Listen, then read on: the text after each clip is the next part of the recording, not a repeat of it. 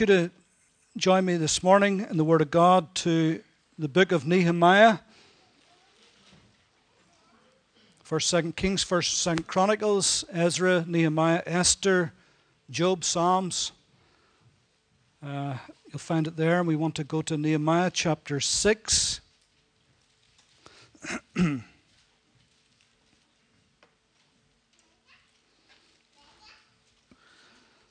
So Nehemiah chapter 6,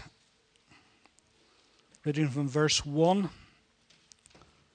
Now it happened when Sanballat, Tobiah, and Geshem the Arab, the rest of our enemies, heard that I had rebuilt the wall, that there were no breaks in it, although at that time I had not hung the doors in the gates, that Sanballat and Geshem sent to me, saying, Come, let us meet together among the villages in the plain of Ono. But they thought to do me harm. So I sent messengers to them, saying, I am doing a great work, so that I cannot come down. Why should the work cease while I leave it and go down to you? But they sent me this message 4 times, and I answered them in the same manner. Then Sanballat sent his servant to me as before, the 5th time, with an open letter in his hand. In it was written, It is reported among the nations, and Geshem says that you and the Jews plan to rebel. Therefore, according to these rumors, you are rebuilding the wall, that you may be their king. And you have also appointed prophets to proclaim concerning you at Jerusalem, saying, There is a king in Judah. Now these matters will be reported to the king. So come, therefore, let us consult together. Then I sent to him, saying, No such things as you say are being done, but you invent them in your heart. For they were all trying to make us afraid, saying, Their hands will be weakened in the work, and it shall not be done. Now therefore, O God, strengthen my hands. Now these 3 little books, Ezra, Nehemiah, and Esther, are what are called post-exilic books. That is to say, they are written about that period whenever the people of Judah were coming out of exile, out of that 70 years of Babylonian captivity. The Medo-Persian Empire had overcome the Babylonians and were much more favorable to the people of Judah, and so much so, in fact, that they were allowing a phased return back to their homeland. And this phased return would take place over a period of approximately about 100 years. And it was in a 3-stage phase, as it were. First one was by decree of Cyrus, and under the leadership of Zerubbabel, who was the governor, and Joshua the priest, 50,000 Jews, which was a remnant, came back to their homeland to rebuild the temple. And the prophets during that period was Haggai and Zechariah. And then sometime later, Ezra, who was a priest scribe, he also brought back a small contingent, another little remnant, back to the homeland to help.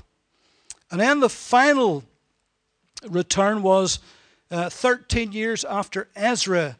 Nehemiah, who was cupbearer to King Artaxerxes, allowed him to come home, and whenever he got home, he and Ezra joined forces together to rebuild the broken down walls of Jerusalem. And Malachi, he was the prophet during that period. Now the little book of Esther, it is set between the first return and the final return. And it gives an idea of what was going on there, and it particularly is set in the scriptures for us to remind us of the faithfulness of God towards his people and how he kept them during all of that period so that they could come back again after the captivity and exile was over. And so that's the background to the story. Now, Nehemiah was called to build a wall.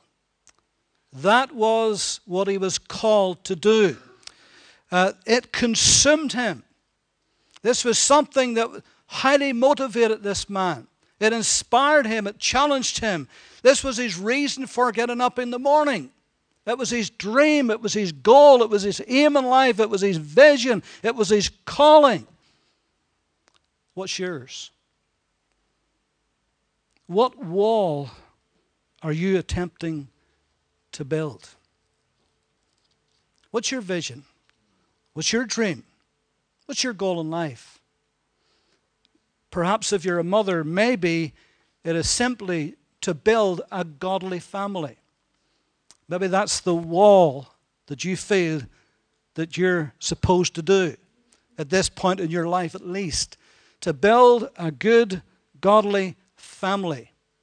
And from when you get up in the morning to when you go to bed, you are endeavoring to put into your children something of godliness, something of integrity and of character and reputation. You just want your children to be the best they can possibly be in life and succeed in life, but above and beyond that, that they become godly young men and young women, that they grow up with a sense of godliness in their lives, particularly in the world that we live in today. That's no easy task. And so maybe if you're a mother today, maybe that's your goal. That's the wall that you want to build, a godly family. Maybe others of you, it's a godly marriage. And it's a very noble aspiration, isn't it, to have a godly marriage, to be able to live as husband and wife for the rest of your lives, putting God first, and no matter what else may come along in life and whatever you may do, that your whole priority as a husband and wife, as for me and my house, we will serve the Lord. That's what your goal is. That's what your dream is to do. Maybe others of you, it's maybe to build a career or a business that would be glorify God. That something that would be wholesome and good and right and that would be a blessing to others and a blessing to you and your family, but above and beyond that, that would glorify God, that would be good for the kingdom of God, that somehow or other, some way through it, that the kingdom would be extended and that God would be glorified in that. That's also a wonderful aspiration to have. It's a good wall to build. It's good to do all of those things. Maybe others of you, and hope that all of us to some degree or other, would simply want a good, solid spiritual life. That's a good thing to do, isn't it? To have a good, solid spiritual life. And so every single day of your life, you're putting another brick into that wall. You're building and building and building and building a good, solid, steady, faithful spiritual life, so that you can look back at the end of your life. And though you haven't got everything right and done everything right, but as far as you know, as far as you can see, looking back, you say, Lord, I attempted to build my life a good, strong spiritual base that again would glorify God and be a blessing to others. Maybe it's to be a leader in God's work. Maybe that's your goal and that's your vision. Maybe God has put that into your heart and you're in the process phase of that, and you're doing all that you can do to build your spiritual life and to build godliness into your life, so that leadership role will become something of importance to you, something that will honor God. So there's all kinds of walls that we can build. Nehemiah's happened to be this physical wall in Jerusalem, the wall around the city. Now it's amazing. No matter what wall you're attempting to build, particularly if at the end of it you wanted to glorify God, it's amazing how all hell will rise up against you to try to prevent that happening, to try to stop you building your wall, to try to circumvent it, to short-circuit your plans, to get you to quit, to give up. And this is exactly what happened to Nehemiah. And let me this morning, just the time that we have today, let me show you 4 ways that the devil comes against us, that he tries to stop us building our wall. First of all, he will try to distract you. He will try to distract you. He will always try to get you to do lesser things. He doesn't care what you do, as long as it's not the main thing. He wants you to get your eye of the ball. He wants you to get your eye of the big picture and onto smaller, lesser things. Maybe legitimate things. But it distracts you from what you really ought to be doing. Here's an example. It says in chapter 6, we read the verses together. Sanballat and Geshem sent to me, saying, "Come, let us meet together among the villages in the plain or in the valley of Ono." But they thought to do me harm. Now the enemy will adopt this tactic to try to get you to stop doing that one big thing in your life, the thing that consumes you, the thing that's your passion, the thing that you feel that God wants you to really do, and to get you to do something less than that, something much lesser. So here they are, they're in Jerusalem, in the city, and their enemies want them to go down into the villages. They're in the heights of Jerusalem, and he wants them to go down into the valley of Ono. And of course it was a ploy, wasn't it? Because as long as they were in the valley of Ono, as long as they were dealing with lesser things, then the wall would not be built. Ono was 30 miles from Jerusalem. That was a long way on foot. And it was deliberately chosen to put space between what he was doing and to get him where they wanted him to be. And the enemy will want you to put space between what God has called you to do, what your vision and your goal in life is in Christ. He wants you to put space between that and what he wants you to do. It seemed quite innocuous to go and talk and to reason and to debate. But Nehemiah knew what the thing was. He says, they sought to do me harm. So I sent messengers and I said, I am doing a great work so that I cannot come down. Why should the work cease while I leave it and go down to you? He was smart enough to know this was a tactic to dissuade him and to get him distracted from what he wanted to do. Remember just some months ago we went into depth and detail in the story of Mary and Martha, and how that whenever Jesus and his entourage came into the home, as they would often come into the home of Mary, Martha, and Lazarus, and how that when they got into the home, Jesus, when he sat down, he immediately began to teach. And we know that Mary sat down at his feet because that was assuming the position of a disciple, listening to the rabbi. And how that Martha in the kitchen busying herself, and she came bursting in the middle of Jesus' teaching. And she was angry at her sister and said, Lord, you know what's she doing here? She should be in helping me. And Jesus says, no, Martha. He says, you're overburdened about much serving. But Mary has chosen the good part. For now, right now, this is what actually you should be doing. You should be sitting at my feet right now. This is the main thing. It's not for me to eat. I can eat any time. I'm sure Jesus was hungry like all the rest of them, but that wasn't his main goal in life, just to feed his belly. As long as he had people to feed the Word of God, that's what his goal was, and nothing would stop him. And Martha just didn't quite get that at the time. Well, she got later on, but not right at the time. And so the enemy wants to come in and to distract us and sidetrack us and get us to procrastinate and to hold back and hold up anything but do the thing that we should do. I was thinking about this just last night, way back over in Genesis chapter 24.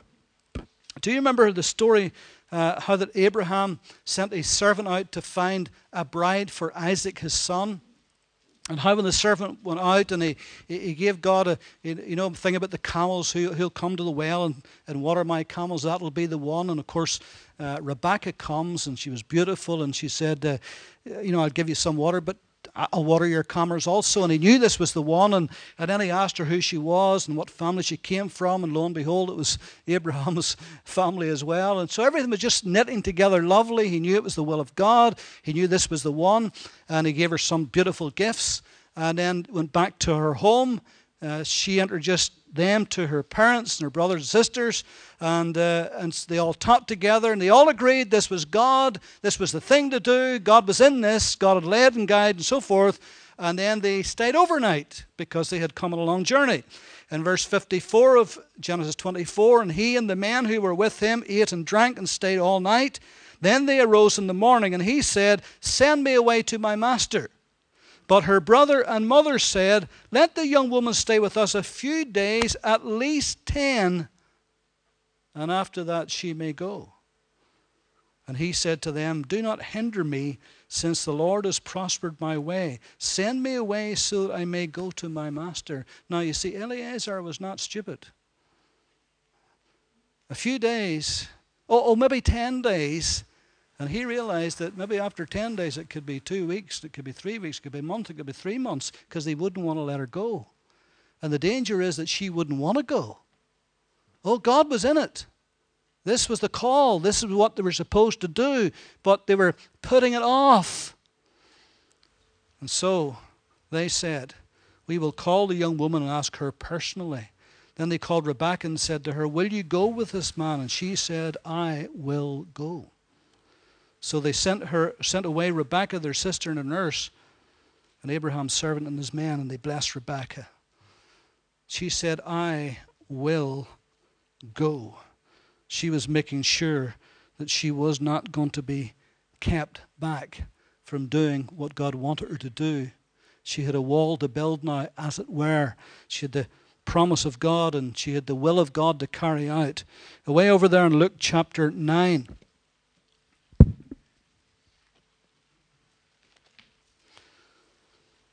In verse 57 of Luke chapter 9. Now it happened, as they journeyed on the road, that someone said to him, Lord, I will follow you wherever you go. That's, again, a lovely aspiration. It's a noble thing to say and to want to do. And Jesus said to him, foxes have holes, birds of the air have nests, but the Son of Man has nowhere to lay his head. And so he was putting out to this man, well, that's wonderful. I'm glad to hear you saying that, but let me just tell you a little bit of price you may have to pay if you're going to become a follower of mine. Then he said to another, follow me. But he said, Lord, let me first go and bury my father. And Jesus said to him, let the dead bury their own dead, but you go and preach the kingdom of God. Now, was Jesus being unkind there? No. You have to understand that in Eastern countries, even in this day, that most times when somebody dies, they're buried before sundown. You know, it's not a 3-day affair like here. It's not a 2-week affair like England. It's almost immediately.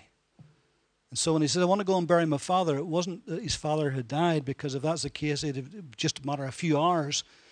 No, it meant his father was getting old, and, you know, and who knows how long he would have to live. It could be a month, it could be a year, it could be 2 years, who knows? But just let me deal with the family situation first. You know, my dad's old, and, you know, and there's stuff to, there's a will to be involved, and, you know, there's land to be. This is really the gist of what was happening here. And Jesus said, no. Let those who are dead, let those who are spiritually dead, let them bury the dead. But you come and follow me right now. So he was testing him. And then it further goes on to say, and others also said, Lord, I will follow you, but let me first go and bid them farewell who are at my house. Jesus said to them, no one having put his hand to the plow and looking back is fit for the kingdom of God. So it means more than just going back and say, you know, I'm off now. More than that, it's a bit like the story we just read in Genesis. This is going to be a long farewell. And the danger is in the long farewells, the pressure would come on to stay, either from the family or from him to stay. You know, there's many a young man, there's many a young woman could be in ministry today, could be in the mission field today, except for their parents who didn't want to let them go, who were frightened to let them go. Would to God they had to let them go, because there's no safer and better place to be in the will of God should it be on the other side of the world. But often parents are scared and frightened and often controlling when it comes to letting go. All of us know that to some degree or other when our children are growing up. And when the first day at school, you feel for them. You're more frightened about it than they are, and it's just you're protective. And that carries into when it comes to the will of God too, because we're always protective of our children. And when they come and they tell you that they want to go into God's work, and you say, well, I thought maybe you're going to have a career and you're going to go into business, you're going to do this, and go, no, I'm going to go into God's work, and well, I don't know, it can be tough, and I want to go on the mission field. Oh, I'm not too sure, the cannibals will eat you, and and all this stuff, and so there's a wall to build, and we got to build it. And even though the enemy may try to distract us, we got to build it. Secondly, he will try to distress you. He will try to distress you. We see that there, where you see the threats there. With this letter, it's reported among the nations. And Geshem says that you and the Jews plan to rebel. Therefore, according to these rumors, you're rebuilding the wall. Where do you think the rumors started? Started with them. They started the rumors. That you may be their king. You have also appointed prophets to proclaim concerning it Jerusalem, saying, there's a king in Judah. Now these matters will come to be reported to the king. So come, let us therefore consult together. See what they're doing here? Trying to distress them. Try to make them feel. Try to put the view across that they have a different agenda here. I'm going to report you to the king. That was going to cause some distress to them. Because remember, the king had allowed them to come back here.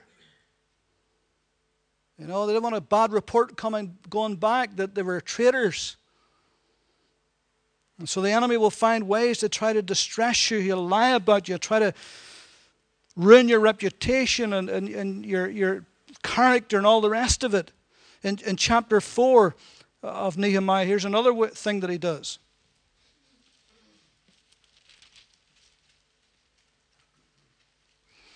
He tried to make you weary and tired building the wall. In verse 10, then Judah said, the strength of the laborers is failing, and there is so much rubbish that we are not able to build the wall. And our adversaries said, they will neither know nor see anything till we come into their midst and kill them and cause the work to cease. And so we see here that there is a tiredness and a weariness, and then it goes on. And so it was when the Jews who dwelt near came, they told us 10 times, from whatever place you turn, they will be upon us. Therefore I positioned men behind the lower parts of the wall and at the openings. And I set the people according to their families with their swords and their spears and their bows. And I looked and arose and said to the nobles and to the leaders and to the rest of the people, do not be afraid of them. Remember the Lord, great and awesome, and fight for your brethren, your sons and your daughters and your wives and your houses. So while they were building, they were battling. Anything that's worthy to build, you're going to have to battle to do it. You're going to have to battle to do it. Whether that's a godly family, whether that's a great marriage, whether that's raising kids, whether that's running a godly business, you are going to have to battle to do it. Because there's an enemy out there of your soul who will not like it one bit. You're going against the grain of this world. You're going against the very spirit of this world when you do this. And so the enemy will come in and he'll try to prevent you, and he'll cause you to be weary and tired at times, because you're not only building, you're battling. These people were battling at all fronts. It seemed to be the enemy was all around them, and at any moment they could come in. And it wasn't a very pleasant time for them. And the work was tough and it was hard, because the old broken down walls that had been burned, there was heaps of rubbish, and they had to dig out of that the best stones and clean them up and refit them. This was no easy task. And nothing you'll ever do in this life that's worthwhile to do, particularly for the kingdom, will not be easy. And you will be fought, and you'll have to build, and you'll have to battle at the same time. 2 Corinthians chapter 4.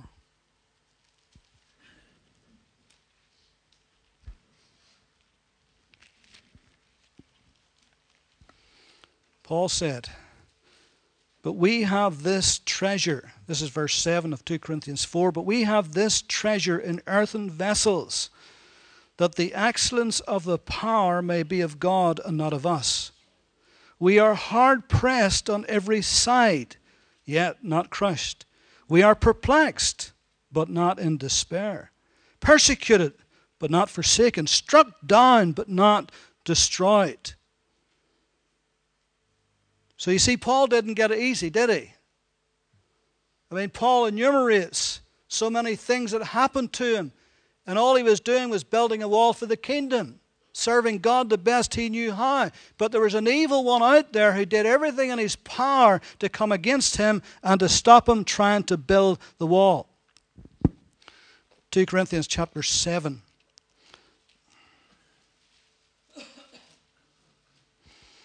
For indeed, when we came, this is verse 5, for indeed, when we came to Macedonia, our bodies had no rest, but we were troubled on every side. Outside were conflicts, inside were fears. You say, do you mean the Apostle Paul is actually saying there was times he was afraid? Yes, that's what he said. Inside were fears. See, sometimes we make these people out to be superhuman. It's just flesh and blood like us. Brilliant man, wonderful, great, godly man, but boy, he had his troubles too. He had his fears as well. And so he said here in verse 5, our bodies had no rest, we were troubled on every side. Outside were conflicts, inside were fears. Nevertheless, God who comforts the downcast comforted us by the coming of Titus, and not only by his coming, but also by the consolation with which he was comforted in you. And so, he will try to distract you. He will try to distress you. Rome wasn't built in a day. And if you're building something that you intend to last until Jesus comes, it won't be done in a day. And it won't be done easily. You'll have to fight and battle for it. But at the end of it, to the glory of God, we're going to build the wall, amen? We're going to get it done. Thirdly, he will try to discourage you. Try to make you feel that what you're doing is a complete and utter waste of time. It won't last, it won't work, it's too weak. In chapter 4 of Nehemiah, verse 1, but so it happened when Sanballat heard that we were rebuilding the wall, that he was furious and very indignant, and mocked the Jews. And he spoke before his brethren in the army of Samaria and said, what are these feeble Jews doing? He said it very sarcastically. What are these feeble Jews doing? Will they fortify themselves? Will they offer sacrifices? Will they complete it in a day? Will they revive the stones from the heaps of rubbish, stones that are burned? Now Tobiah the Ammonite was beside him, and he said, whatever they build, even if a fox goes up on it, he will break down their stone wall. Well, insults, scathing remarks, everything they could possibly think of to try and discourage the builders.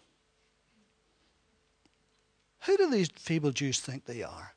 Do they really think that they can build this wall? Do they really think that out of all of that mess, they can build something great around this city? Do they honestly think, when you look at all the burnt rubbish and stones, do they honestly think they can get anything out of that to build anything with? And of course, all of that was to put into the minds of the builders, hey, you're wasting your time. This won't work, even if you build it. And then they said, even if they do build it, even if a fox goes up, it'll be so shaky and frail, it'll just knock it down. So the enemy comes along and says to you, listen, even if you build it, it'll collapse. You know, you build up a godly family, their children, they'll just go bananas, they'll go ballistic, they'll just collapse. Waste of time. this day and age we live in. Trying to build a solid spiritual life, waste of time. You're going to be assailed with all kinds of temptations and troubles and problems. You'll just quit sooner or later. And even if you do build something in life, it won't be much. The first thing comes along, I'll just knock it down. And all those thoughts comes into your mind because the enemy whispers them to you. Sometimes he shouts them at you. And the whole thing is to simply discourage you, to get you to hang your head down and say, what is the point? Why bother? I was telling somebody the other day, this is a rare thing to happen to me, but in fact, I used to be able not to believe. I used to hear when I was a young pastor, I used to hear older pastors talking about, I was going to quit, I was going to give up, I was going to throw the towel, and I thought, goodness sake, what are they talking about? But then I lived a while longer. And then a few years and a couple of decades passed in ministry, and I thought, I know what they're talking about now. And I remember one time getting to the stage where I was on the verge, right on the verge of saying, that is it. I've had it. Can take no more of the nonsense. And it wasn't for my wife sitting there talking sense into me that night. I was ready to just say, that's it, I'm finished. I don't need this anymore. But she sat me down, as wives often do, to their husbands, and talk a lot of sense. And thankfully I was in a position where I was ready to listen. And that's why I'm still here today. I know what it's like to get discouraged. I know what it's like to feel that everything you built has just been a waste of time. Nobody cared. Came to nothing. But listen, God sees it. God sees it. That's what God thinks. That's what really counts, isn't it? Hebrews 10, you don't need to turn to this. Hebrews 10, 35 and 36. Therefore, do not cast away your confidence, which has, Clifford, great reward. For you have need of endurance, so that after you have done the will of God, you may receive the promise. Years and years ago, I used to work in a factory making tires.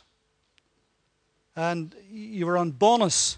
And so every day you come in, you had to make so many tires. And your foreman set a target for you every single day. And most days you sailed through it and got it, but there was days, boy, it was tough. You didn't feel well, you felt sick, or you were tired, or you were weary, you were exhausted, or your machine kept breaking down, and just all kinds of things to try to stop you making that target. And our foreman, who was a great guy, he used to come round behind you, and you had a little sheet up above your head where you ticked off every tire you made. 150 today and 200 another day, and he would come around and he would look at it. And if your pace was slowing, and you hadn't quite, he knew you were struggling that day. He used to stand behind you, and he got his big hands, and he rubbed your shoulders. Like a massage. Like if you're a boxer and you're in the corner, and the old trainer comes over and he's massaging your shoulders, and he used to look at you and say, "Hang in there, kid, and keep punching." That was hang in there, kid, keep punching. In other words, keep at it, keep at it. And sometimes that's all you can do is hang in there and keep punching. Because you can't see how you're ever going to get this done. And everything's screaming at you, it won't work even if you do it. It's going to fall. And you've got to hang in there and keep punching. And that's why in verse 9 of chapter 6 that Nehemiah says, "Oh God, strengthen my hands. I need your strength to do this." And there's times we've got to cry unto God, "God, strengthen my hands. I need your strength to do this because I can't do it without you."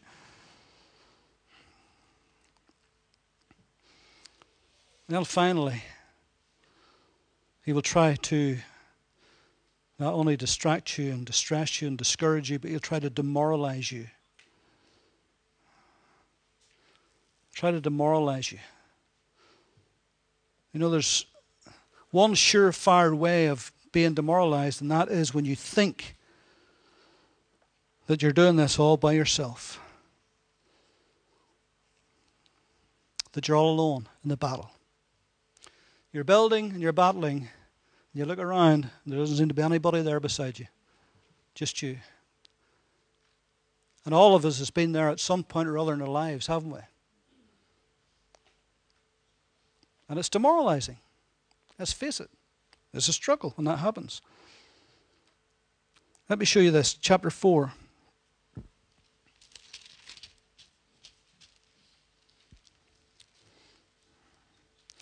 So they're building, they're battling, they've got their spears, they've got their swords. Verse 19, then I said to the nobles, the rulers, and the rest of the people, the work is great and extensive, and we are separated far from one another on the wall. Whenever you hear the sound of the trumpet, rally to us there. Our God will fight for us. So we labored in the work, and half of the men held the spears from daybreak until the stars appeared.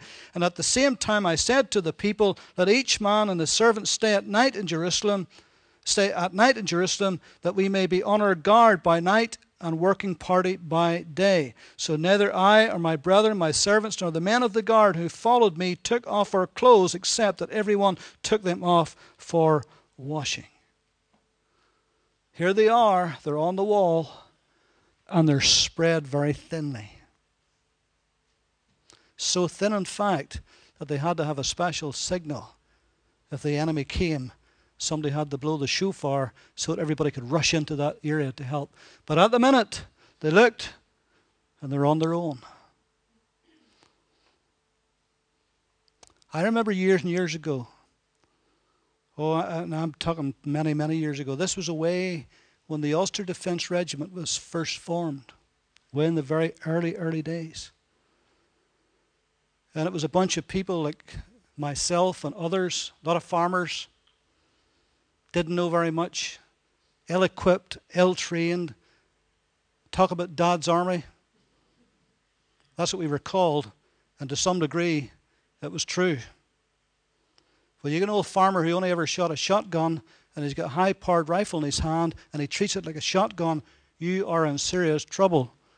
You keep the right side of him. And I remember that we used to have to go out sometimes to key points. These were places that had to be guarded night and day.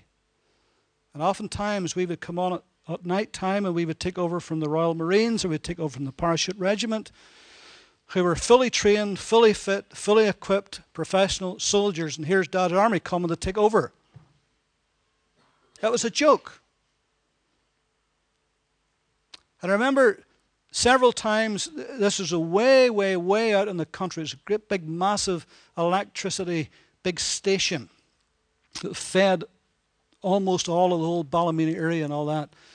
We were out, and there was a perimeter set around this, and there was these sangers, these little tin huts all around it, and you had to go in there by yourself in the middle of the night with your wee rifle, and that's it. And over there in the distance, you could see the lights of this electricity station, and away you could hardly even barely see the next outpost. And you were, and if ever you felt vulnerable and on your own, it was right there from 2 in the morning to 5 in the morning. And not only that, there was a lot of sheep in the area, because this is away out in the hills. A lot of sheep in the area, and there was flares set around the place so that if somebody come, a flare would go up. Of course, the sheep doesn't know, and it walks into the flares, and the flares go up. And you see when those flares went up, your heart rate zoomed. It nearly jumped out of your chest, because you didn't know, is that a sheep or is this the real thing? Am I going to come under attack here? Because you're on your own. And we had so few go out with us. We literally were on our own in those huts. It wasn't 2 by 2, it was 1 by 1. And you were glad to see daylight, because every shadow and every little noise and every rustle of the trees, the hair rose in the back of your neck.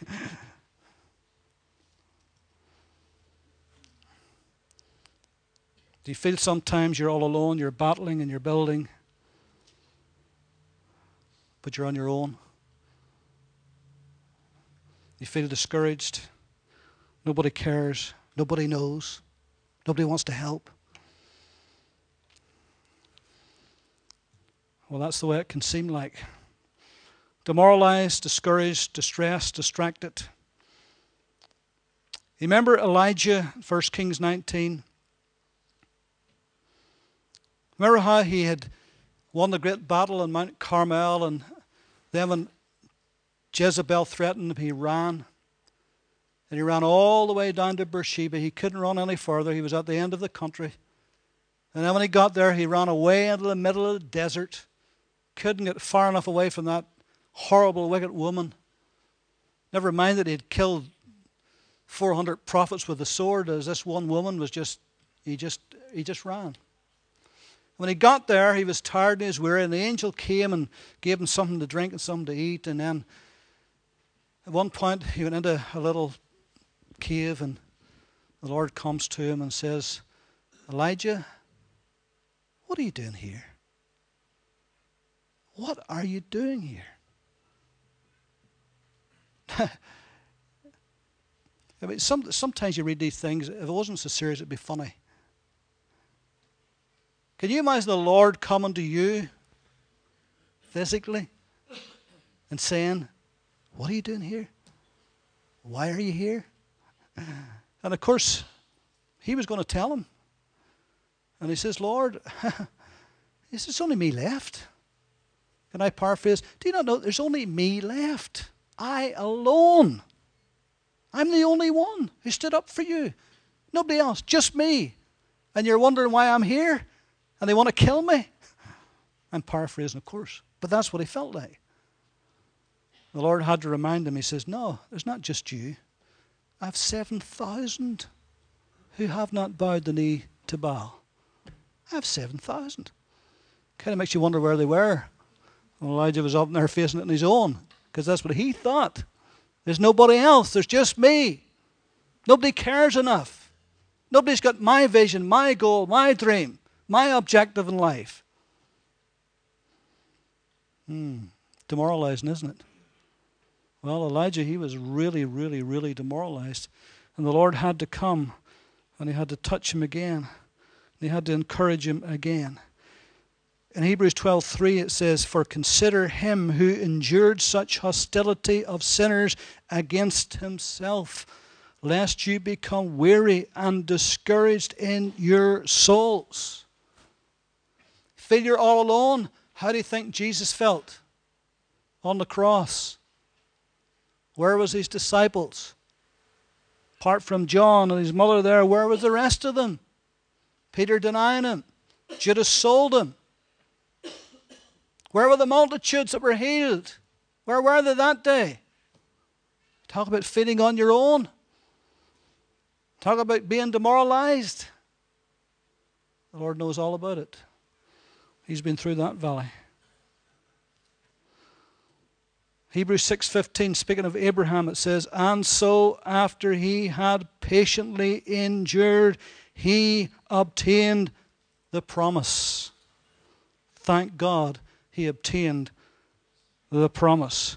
In Nehemiah 6, and we'll close with this.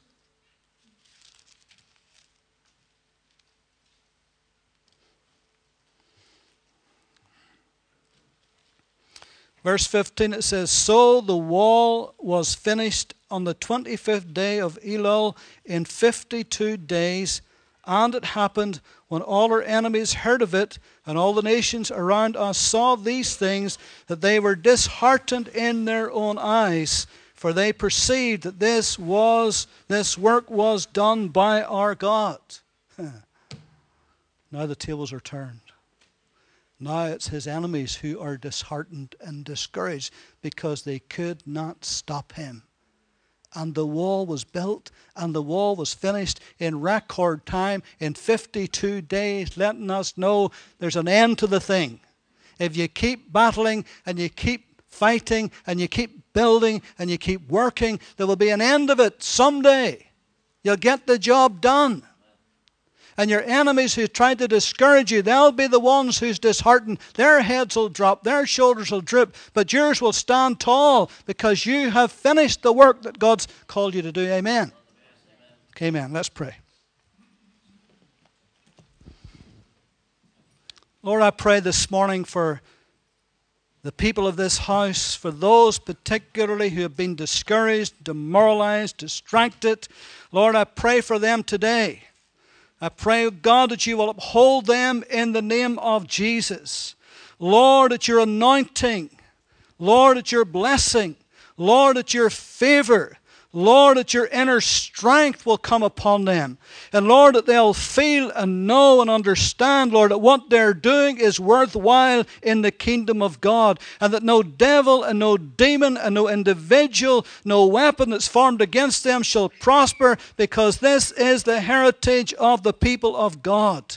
Lord, bless them today. Strengthen their hands, O God, I pray. And let them leave this house today knowing, Lord, that you are in control, that nothing takes you by surprise. And no matter what enemy rises up against us, Lord, they'll flee before us 7 ways in the name of Jesus. So we thank you, Lord, for this word today. Lord, put it deep into our hearts, Lord. We will not quit. We will not give up, because God is going to build and help us build it in the name of Jesus. And it will be finished. Lord, we'll have our godly family. Lord, our marriage will be safe. We'll raise up, Lord, a godly life before you. Lord, we'll have that business. That dream will be fulfilled in Jesus' name. Hallelujah. And so we thank you, Lord, for this. And for your honor and your glory, we pray in Christ's name.